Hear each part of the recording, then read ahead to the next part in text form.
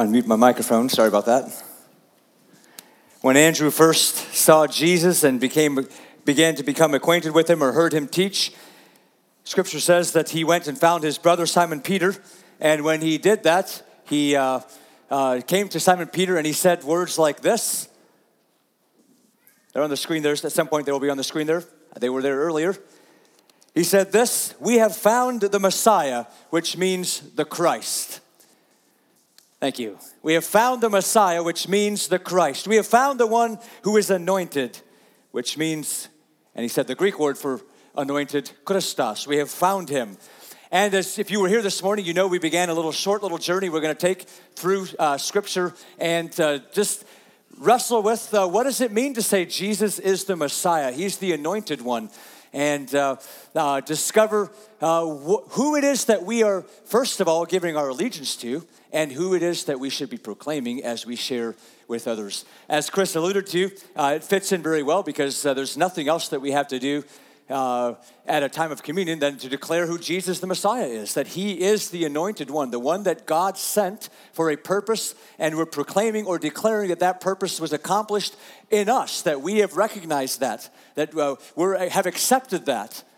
And then, of course, as we're going to find out tonight, and as we even touched on this morning, that has implications for us, right? We don't just say, "Thank you, Jesus, for being sent for us." This morning we recognize that Jesus is in that way telling us that we ourselves are sent. By the way, there's that word, Jesus, Messiah. We recognize this morning that he was sent. Chris referred to the fact that Jesus sat down on the night that he was betrayed, and he ate this meal with his followers, and he broke bread with them, and he said, "This is my body, which is broken for you." And he thanked the Lord for the cup, and he said, "This is my blood, which is poured out for you." In that very instance, we also see Jesus' acknowledgement that he was sent, right? That he came for a reason. There was intentionality there.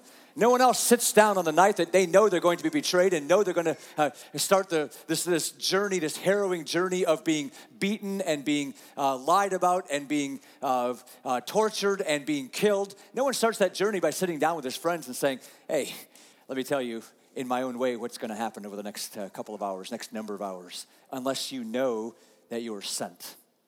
I had a few good conversations with members of you after the church today, after service this morning, and just that recognition that it is exactly when we are aware of being sent that we are willing to endure what Christ asks us to endure.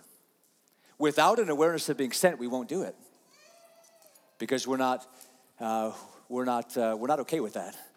Well, tonight, again, it's no secret, I've kind of changed the coloring of the words so they don't jump out, but the subject for tonight is the fact that Jesus, the anointed one, was rejected. And I'm going to tell you, if you were a Jewish person, then you would have agreed fully with me this morning in the teaching that the Messiah was sent to us by God. That would have been not a problem, not a stretch for you to acknowledge, and it shouldn't be for us as believers either. However, it is this point, I think, that brought a lot of contention about when Jesus was walking on the earth. Because very few people in Jewish circles acknowledged that the Messiah, the anointed one, would be rejected. And it makes human sense, right? By our own logic, we would think the same thing. How could God, the creator of the universe, come into his creation and be rejected by it? How could that be? How would he ever allow that? Just think about that for a moment. If you were, by some stretch of imagination, to create an entire universe of functioning people and animals and systems that all were connected and worked, and it was beautiful, and you were to enter into that system yourself, would you allow those beings which you created to reject you? Or would you, as most of us would do in our human flesh, would you scream and kick and shout until they realize that you were the one who made them? Right? Don't you see? I'm the one that gave you life. And yet, tonight, we're going to explore this subject that I think is key to understanding the anointing, the messiahship of Jesus Christ, that he was rejected. And it will instruct us about Jesus, but as we found out this morning, it will also give us instruction about ourselves. Don't know if you like that part of it or not, but it will give us instruction about ourselves. Hebrews chapter 13, verse 12, to kind of introduce us before we go through and read those sections. If you were here this morning, you kind of know where we're going to head. Hebrews 13, 12 says, "So Jesus also suffered outside the gate in order to sanctify the people through his own blood." There's just a statement made by the writer of Hebrews that is going to begin us on our journey tonight. Jesus suffered outside the gate. That's his way of referring to the rejection of Jesus Christ. This harkens back again to Old Testament Jewish way of life. If you read through the book of Leviticus, you will be finding many, many instances where God is instructing them on how to live cleanly, pure lives before him. And often when there is any impurity found, what was the result? How was it solved? What did you have to do? What's that? You had to be separated from everyone else.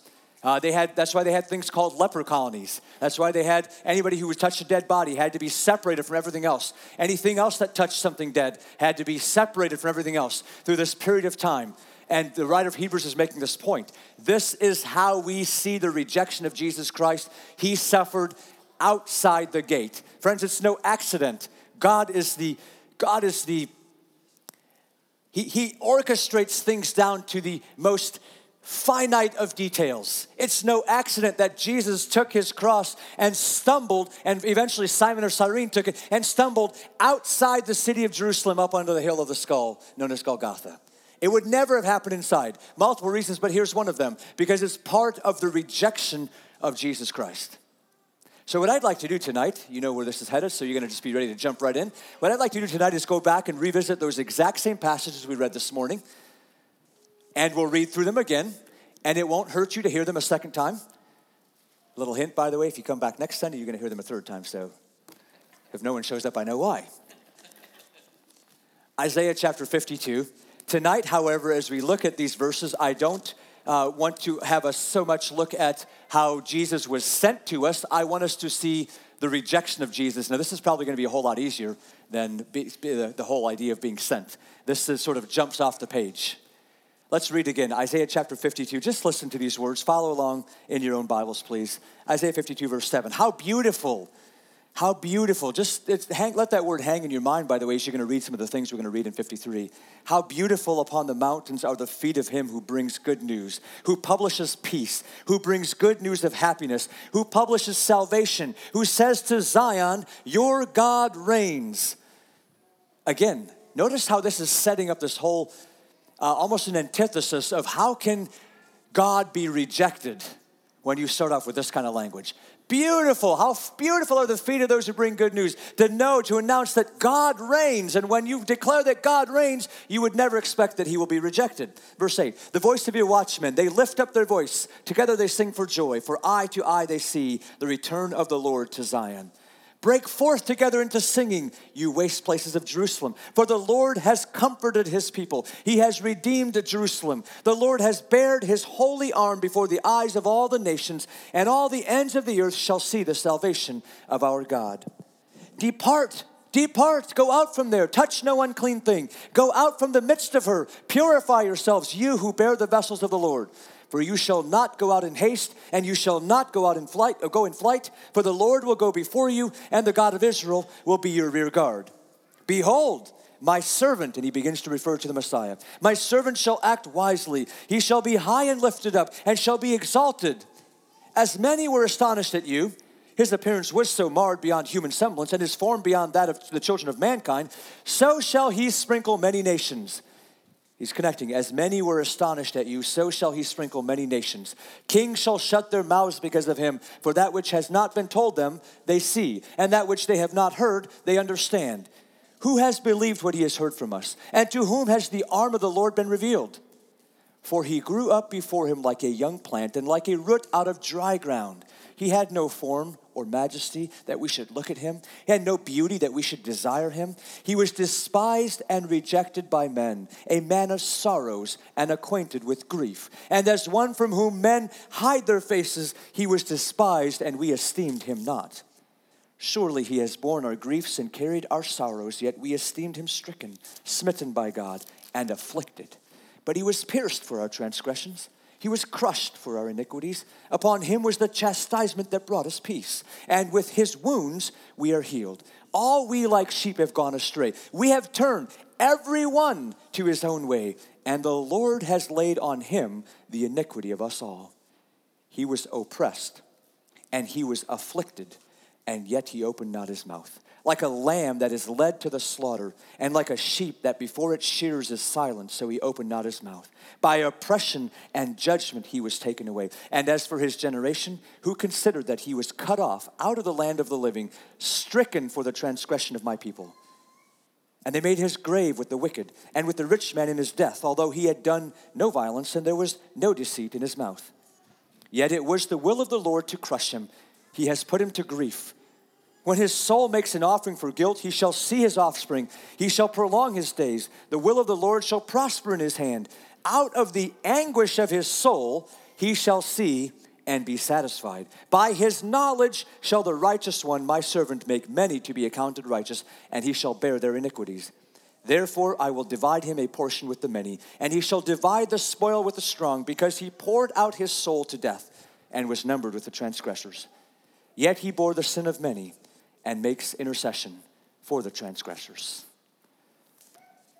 I don't think I have to do a whole lot of prompting in a text like that tonight with what we did this morning, but I think it's good for us. We're here to celebrate what Jesus did for us, and celebration seems to fly in the face of the words that just came off the pages to us. But let's talk about it. How and where do you see rejection in these verses? How do we know the Messiah, the anointed one, was rejected?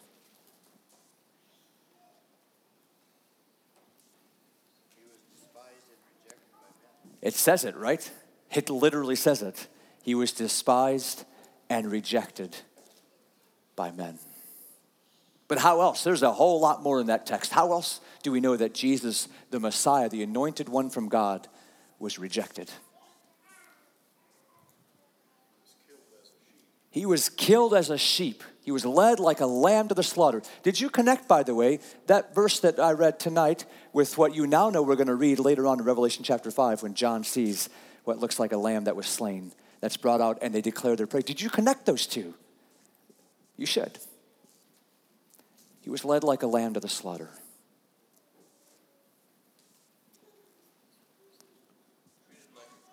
He was treated like a criminal. They said they put him to death even though there was no violence, there was no deceit found in him. He was treated like a criminal.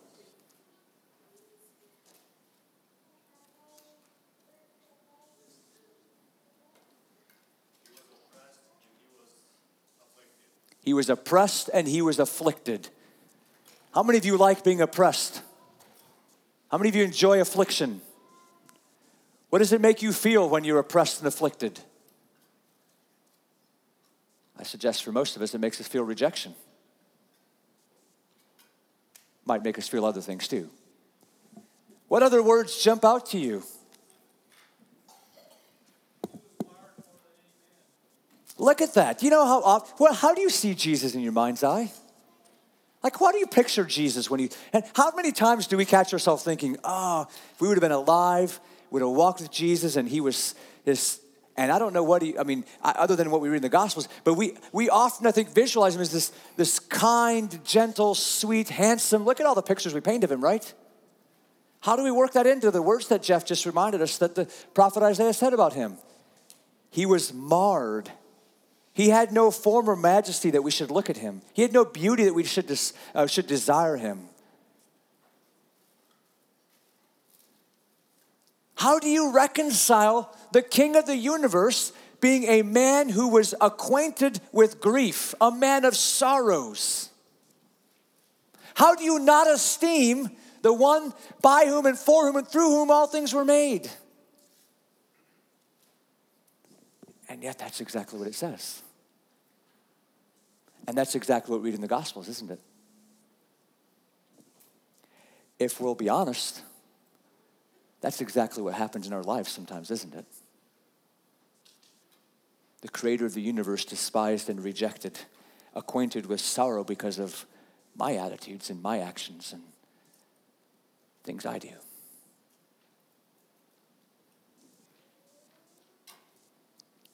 Anyone else have any other words you want to bring out that speak of the rejection of Jesus. Yeah. It pleased the Lord to bruise him. In the ESV that reads, it was the will of the Lord to crush him. Crush him. What did Jesus cry out when he was hanging on the cross? Now, he said a number of things, but what was one stark thing that I think probably all of us think? What did Jesus cry out when he was on the cross? Yeah. My God, why have you forsaken me? Are those not words of rejection? Read Psalm 22, I think it is, and you'll see a depiction of a crucifixion long before crucifixion ever took place.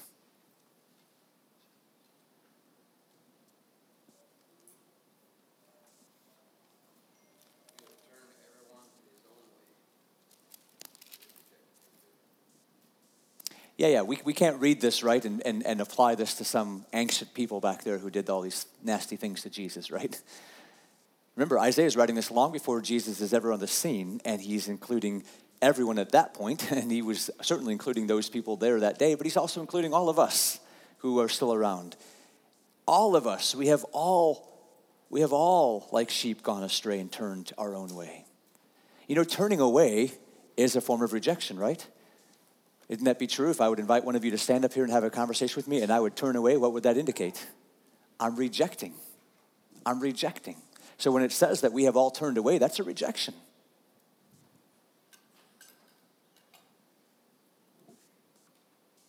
It's not hard. It's not hard in these verses, is it?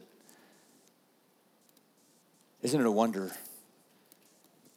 you ever find yourself wondering, how could the Jewish people have missed this part of the Messiah, the Anointed One?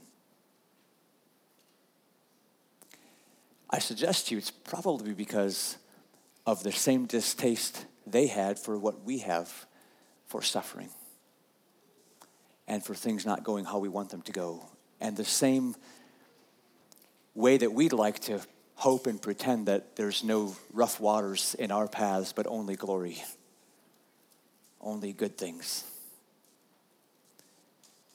Because when I believe that, this goes back a couple of weeks to my message about things that we believe wrongly about God. When I believe that God in his great love for us will not allow any of those things to happen, then I would believe the same thing about the Messiah, that God in his great love would not ever do those things to his son, whom he loves. I think it says here, right? It was God's desire, his will. It's what he wanted. That was part of the sentness of Jesus, is what God was accomplishing. Well, let's keep moving. We want to finish more of these scriptures. Again, I want to go now to the gospel, the beginning of the Gospel of John. Read the same text that we read this morning. John chapter 1, verses 1 through 18. See if I can keep you in exercise. Why don't you stand today? I didn't have you stand for this text this morning, so I'm going to have you stand tonight to read this part of the Bible. This is again now John's reflection of the coming of Jesus and the sentness of Jesus, and we're going to find out if we can find some ways that Jesus is rejected just from these verses here. In the beginning was the Word, and the Word was with God, and the Word was God. He was in the beginning with God. All things were made through him, and without him was not anything made that was made. In him was life, and the life was the light of men. The light shines in the darkness, and the darkness has not overcome it. There was a man sent from God whose name was John. He came as a witness to bear witness about the light, that all might believe through him. He was not the light, but came to bear witness about the light.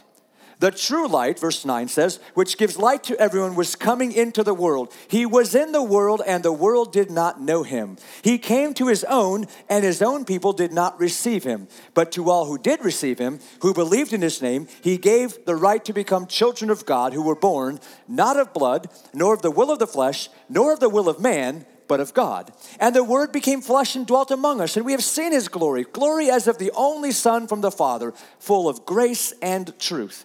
John bore witness about him and cried out, "This was he of whom I said, he who comes after me ranks before me, because he was before me. For from his fullness we have all received grace upon grace. For the law was given through Moses, grace and truth came through Jesus Christ. No one has ever seen God. The only God who is at the Father's side has made him known." You may be seated again. Thank the Lord for his gospel. John, proclaiming the beginning of that gospel. Tell me, church, where do you see rejection? Where do we learn from these verses that Jesus, our Messiah, was a Messiah that was rejected? Very good. Doesn't take us very long, right? He came into the world, but the world, even though it was made through him, did not know him, did not recognize him. Then it takes it a step further, for he came to his own, and his own people did not receive him. Friends, I tell you the same thing I told you a little bit earlier, just a little slightly different angle. Rather than wasting our time or spending our time wondering how it could be that the Jews, when Jesus came to them, when God sent Jesus to them, how it was that the Jews missed his appearing, I would invite us to consider in sincerity and honesty the number of times that Jesus has come to us, and we either did not know him or we did not receive him. I suggest to us we do it all the time when we tell God we have other things we'd like to do, when there's other ways we'd like to spend our time, when there's other things more important than the things of God. When there's times he comes and pushes a bit and wants us to grow in our walk with him, and we say, I'd rather read this book or play this game or spend time watching this or go play that or do something else or hang out with my friends or veg or whatever, or work or whatever else, pick whatever it is. He came to his own, and his own did not receive him. You see, we can say that verse refers to the Jewish people. But we can say that about all of us, right? Because all of us belong to Jesus. Because if we are faithful with the first part of that word, verses, the first part of that section is that everything was made through him. So if God created everything, if everything was made through Jesus, then he owns everything, right? It's his. We understand that principle. We belong to him. Anything else you want to say from that text? That's the clearest instance of rejection in that text. Let's keep on moving. Let's flip over to John. This time, let's go to John chapter 12, verse 23. Again, I want to hear from Jesus himself. I want to allow his words to ring true in our heads. And I'm doing this, again, you heard me say it this morning. I'll just say it again tonight. I'm doing this for a reason. I could have picked lots of texts that we could have talked about the Messiah. I intentionally picked an Old Testament passage that looks forward. I intentionally picked the beginnings of the gospel. I intentionally picked Jesus' own words. I intentionally picked a section from the end. Because I want us to see how all of Scripture supports these things that I'm telling you, that Jesus was sent to us, was rejected by us, and as we're going to talk about next week, was exalted. John chapter 12, starting in verse 23, Jesus answered them, "The hour has come for the Son of Man to be glorified. Truly, truly, I say to you, unless a grain of wheat falls into the earth and dies, it remains alone. But if it dies, it bears much fruit. Whoever loves his life loses it, and whoever hates his life in this world will keep it for eternal life. If anyone serves me, he must follow me, and where I am, there will my servant be also. If anyone serves me, the Father will honor him. Now is my soul troubled, and what shall I say? Father, save me from this hour? But for this purpose I have come to this hour. Father, glorify your name." Then a voice came from heaven, it says, "I have glorified it, and I will glorify it again." The crowd that stood there and heard it said that it had thundered. Others said an angel has spoken to him. Jesus answered, "This voice has come for your sake, not mine. Now is the judgment of this world. Now will the ruler of this world be cast out. And I, when I am lifted up from the earth, will draw all people to myself." He said this to show by what kind of death he was going to die. So the crowd answered him, "We have heard from the law that the Christ remains forever. How can you say that the Son of Man must be lifted up? Who is this Son of Man?" So Jesus said to them, "The light is among you for a little while longer. Walk while you have the light, lest darkness overtake you. The one who walks in the darkness does not know where he is going. While you have the light, believe in the light, that you may become sons of light." Typical Jesus answer, by the way. He doesn't just say, "Yes, I am him." He continues to leave it veiled to those who will not want to see, and leave it an option to discover who Jesus is to those who want to pursue. But tell me, brothers and sisters, where do we see rejection in these verses? Where do we find that Jesus himself not only was aware that he was sent to us, but that he was rejected when he came?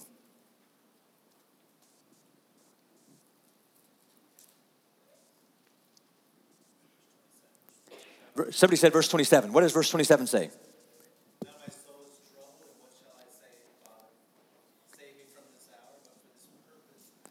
Okay, so the same verse we talked about this morning that indicates his sentness also indicates that there's trouble, right? He's troubled by this. This isn't going to be good.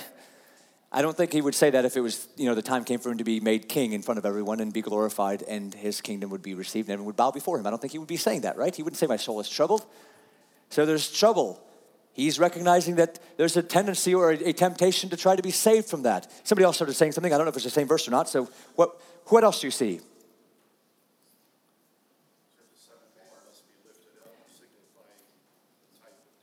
Okay, he said, the Son of Man will be lifted up, and he signified what type of death he was going to die. So again, that's a rejection, right? I would submit to us, that's not a stretch for imaginations, right? That if someone was going to hang you on a cross to kill you, you'd probably feel a little rejected, right? A little tongue-in-cheek, because we all know it's true. Somebody else said something over here. Verse 24, I think, is what I heard.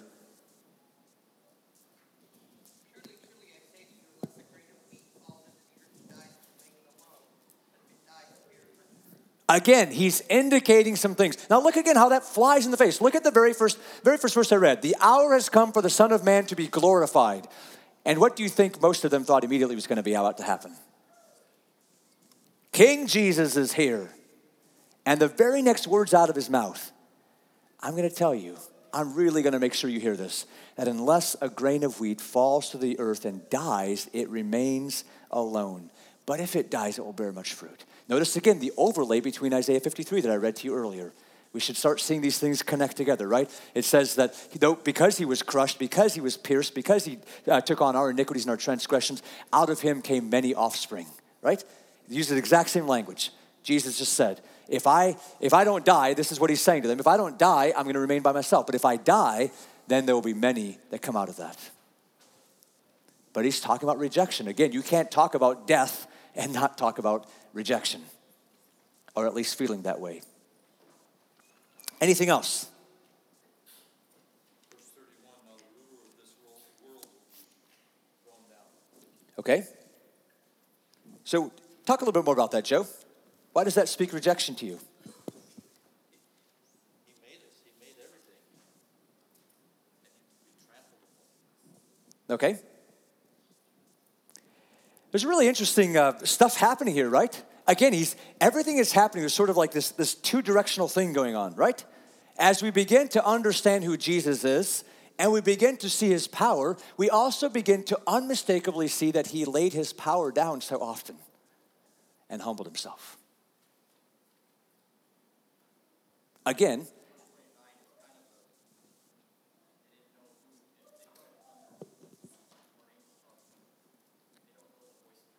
okay, very interesting. I hadn't even thought about that one, Albert, and that's spot on. They don't know who's talking, right? When God spoke, they didn't know who it was. Now, maybe that was by intention. You can make an argument that that's what God intended, but I submit to you, if you couple that with John chapter 1 that we just read, and it says that when he came, they didn't know him. They didn't know God. They had rejected God already.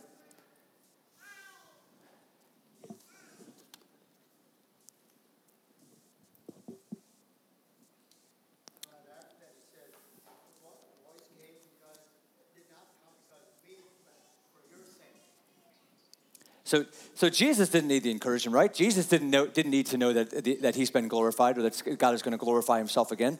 But it was for those listening's sake. Again, we see this grand picture unfolding of the rejection that's happening, but out of that rejection, what the result of that's going to be, which of course is what we celebrate tonight, right?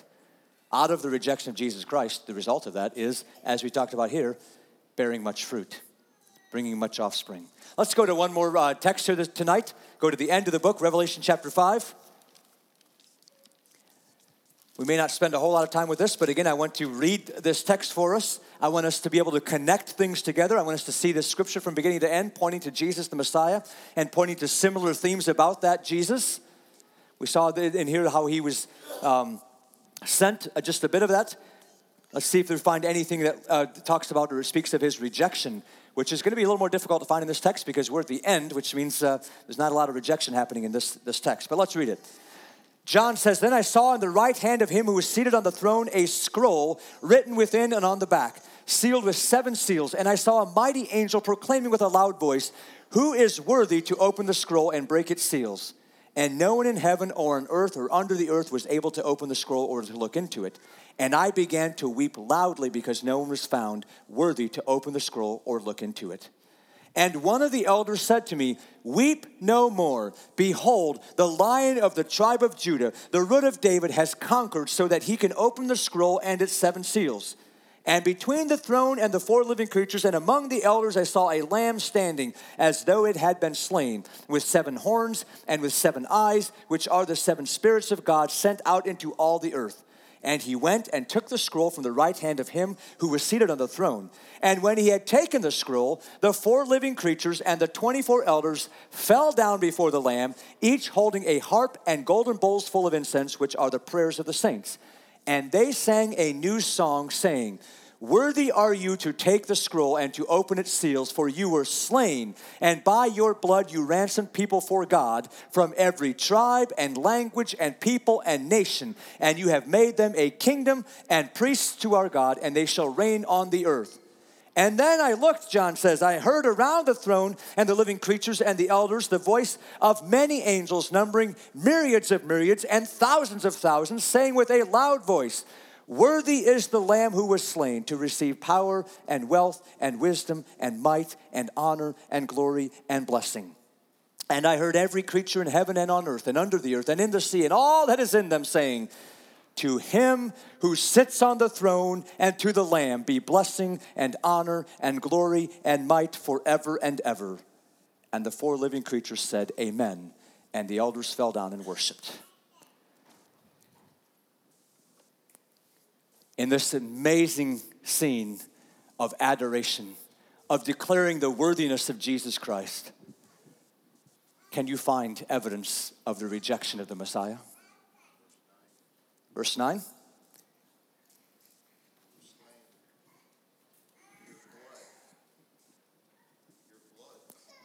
What does it say that the king, what does it say that the king was slain? Right? In every other human kingdom, when the king is slain, what's the result? What's the end? That's the end of his kingdom, right?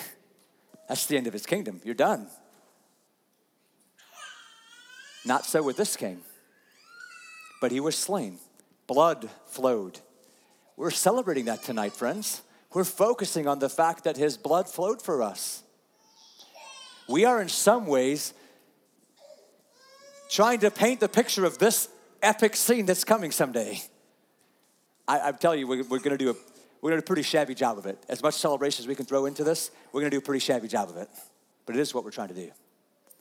What else do you see? Of course, we see the fact that he was slain. That same word slain is used in verse 12, right? Let's back up a little bit. Again, picture the very first scene as John is seeing this, as he's weeping because no one is worthy to open the scroll. And then he hears this, the Lion of the tribe of Judah, the Root of David, who is the greatest conquering king. He established peace for the people of Israel. And that Lion of the tribe of Judah and the Root of David, he has conquered so that he can open the scroll and the 7 seals. And you might expect that when John swiveled his head and saw this Lion of the tribe of Judah, what do you think he thought he was going to see? And what does he see? What does he see? He sees a lamb that had been slain. Have you ever stopped to think, what does a lamb that had been slain look like? I mean, it's still moving, right? It's still living. But what does it mean to say then that it looked like it had been slain? I'm sure you think of power and might when you think of lambs, right? I'm sure you think of conquering kings when you see lambs. No. Once again, we find this going on, right? He's the Lion of the tribe of Judah, and yet he looks like a lamb. He's the king who they're declaring is worthless, but yet he was slain. He's the one to whom the good news is preached, and yet he was rejected and despised and disfigured and had nothing about him that attracted people to him. This is why I think one of the central pieces of us understanding the Messiahship, the anointing of Jesus Christ, and what we are proclaiming to people, what we have to ourselves receive is the fact that Jesus, God's anointed one, was rejected. It flies in the face of everything we want to understand about power and about being in charge and control and being mighty and being lifted up. And I could point you to dozens of verses where Jesus said those exact words tonight if you wanted me to go there. You want to be first, you have to be last. If you want to be Lord, you have to serve, you have to be servant of all. All of those. I submit to you, it is the thing, among some other things, but it is the thing that makes the gospel of Jesus Christ as revolutionary as it is. No other king, no other religion, if I can say it this way, that has a God comes in this kind of package with this kind of way of doing things.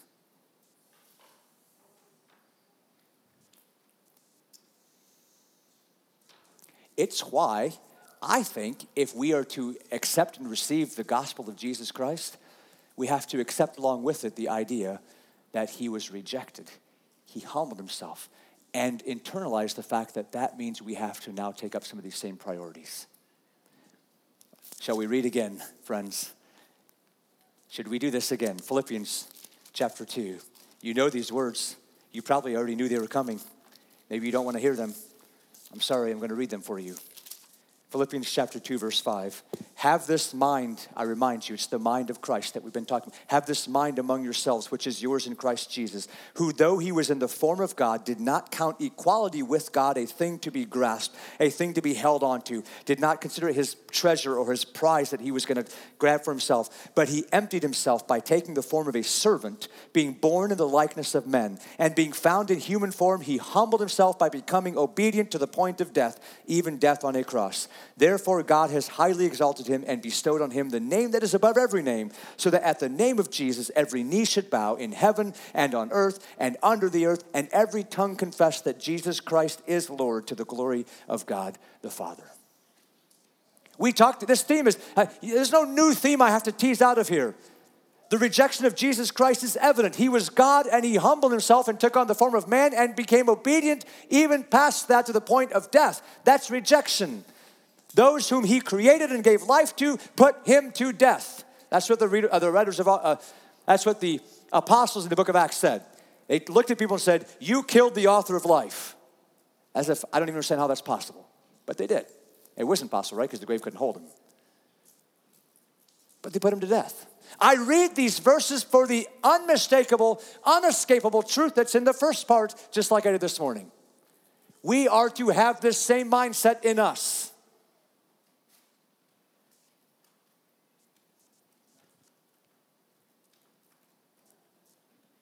You know, it might sound a lot different if I were to declare to you of the glory and power of Jesus and when he came, how he vanquished every foe and reigned triumphant and took power into his kingdom. And then I'd say, and we are supposed to have the same. And we'd go, yeah! Right? It sounds a lot different when I talk about the fact that the King of the universe came and was rejected by his creation and was killed and was marred and was disfigured and suffered tremendously. And then I tell you, hey, we should have the same mindset. We should see ourselves the same way. We should recognize that true power is in humility and in service to others and in laying down our lives for others.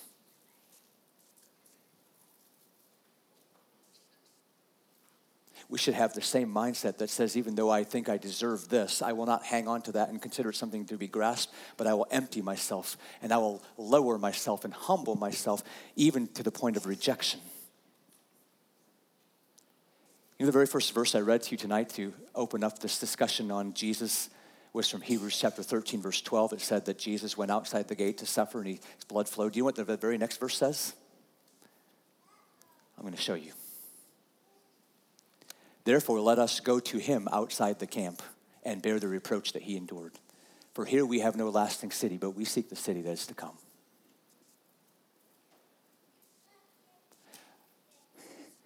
Are you listening? Let us go outside the camp. Let us experience that rejection. Let us not seek the world's approval. Let us not make that our goal is to fit in. Let us go outside the camp to him and bear the reproach that he endured. We don't have a city here that we're after. We don't have an enduring city that's going to last. Not here. We're waiting for another city that's coming. I'm telling you tonight, this celebration we have is as much an identification with the rejection of Jesus as anything else. It's to say when I eat this bread, I'm confessing that Jesus' body was broken, and I want to go outside the camp where his body was broken and suffer with him because he is my king. And when I drink the drink, it's saying I recognize that Jesus was rejected and his blood flowed for my sake, and I will go outside the camp and endure that reproach as he did because he is my king. And I will tell you, as well as you probably know, that in some strange, I cannot figure out how way, that is a celebration. There's joy in that. There's joy in that. How can it be? And yet it's all through the pages of what I just read to you about Jesus the Messiah. We're going to talk about it next week on Sunday morning. I can't wait because all this talk isn't as much fun.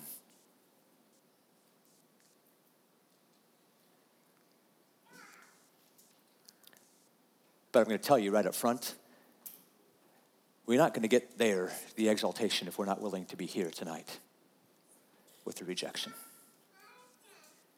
It's not going to happen. There's no shortcut. There's no skip. There's no fast forward.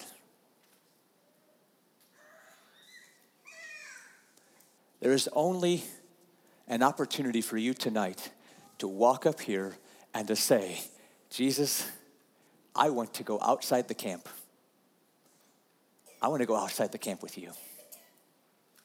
My place is not in here. My place is out there with you. We recognize that our Messiah was sent and that he was rejected on our behalf, and that he invites us. He invites us to join him where he's at. I referred to this already, so I'm just going to read these verses for you. Paul reflects them. It's one of the most succinct places we can find this put together, so we often read it from there. So it's in 1 Corinthians, although it's really a recounting of what happened in the Gospels on the night that Jesus was betrayed. But Paul writes this in 1 Corinthians chapter 11, verse 23. I received from the Lord what I also delivered to you. So I'm here tonight delivering it to you. That the Lord Jesus, on the night when he was betrayed, he took bread, and when he had given thanks, he broke it, and he said, this is my body, which is for you. Do this in remembrance of me. And in the same way also he took the cup after supper, saying, this cup is the new covenant in my blood. Do this as often as you drink it in remembrance of me. For as often as you eat this bread and drink the cup, you proclaim the Lord's death until he comes. Did you read that in those lines? What else do I mean? Or what else does he mean when he says you proclaim the Lord's death? What are you proclaiming? You are proclaiming the rejection of Jesus Christ. You are saying, I declare that my king was rejected, and you are willingly participating. That's what this is. It's a union with him. It's an identification with him. It's saying, I'm with you, Jesus. And trust me when I say, if you don't really want to say that, then I don't think you should come up here tonight. And I don't mean that to be harsh. I don't mean that to point anybody out. I'm not suggesting anything, but I want you to be serious about what you're saying. It is an extreme privilege and a joy to identify with the King of the universe. But if it costs Jesus something, I submit to you that we should be signing up or being willing to say, whatever it costs me, I'm with you, Jesus.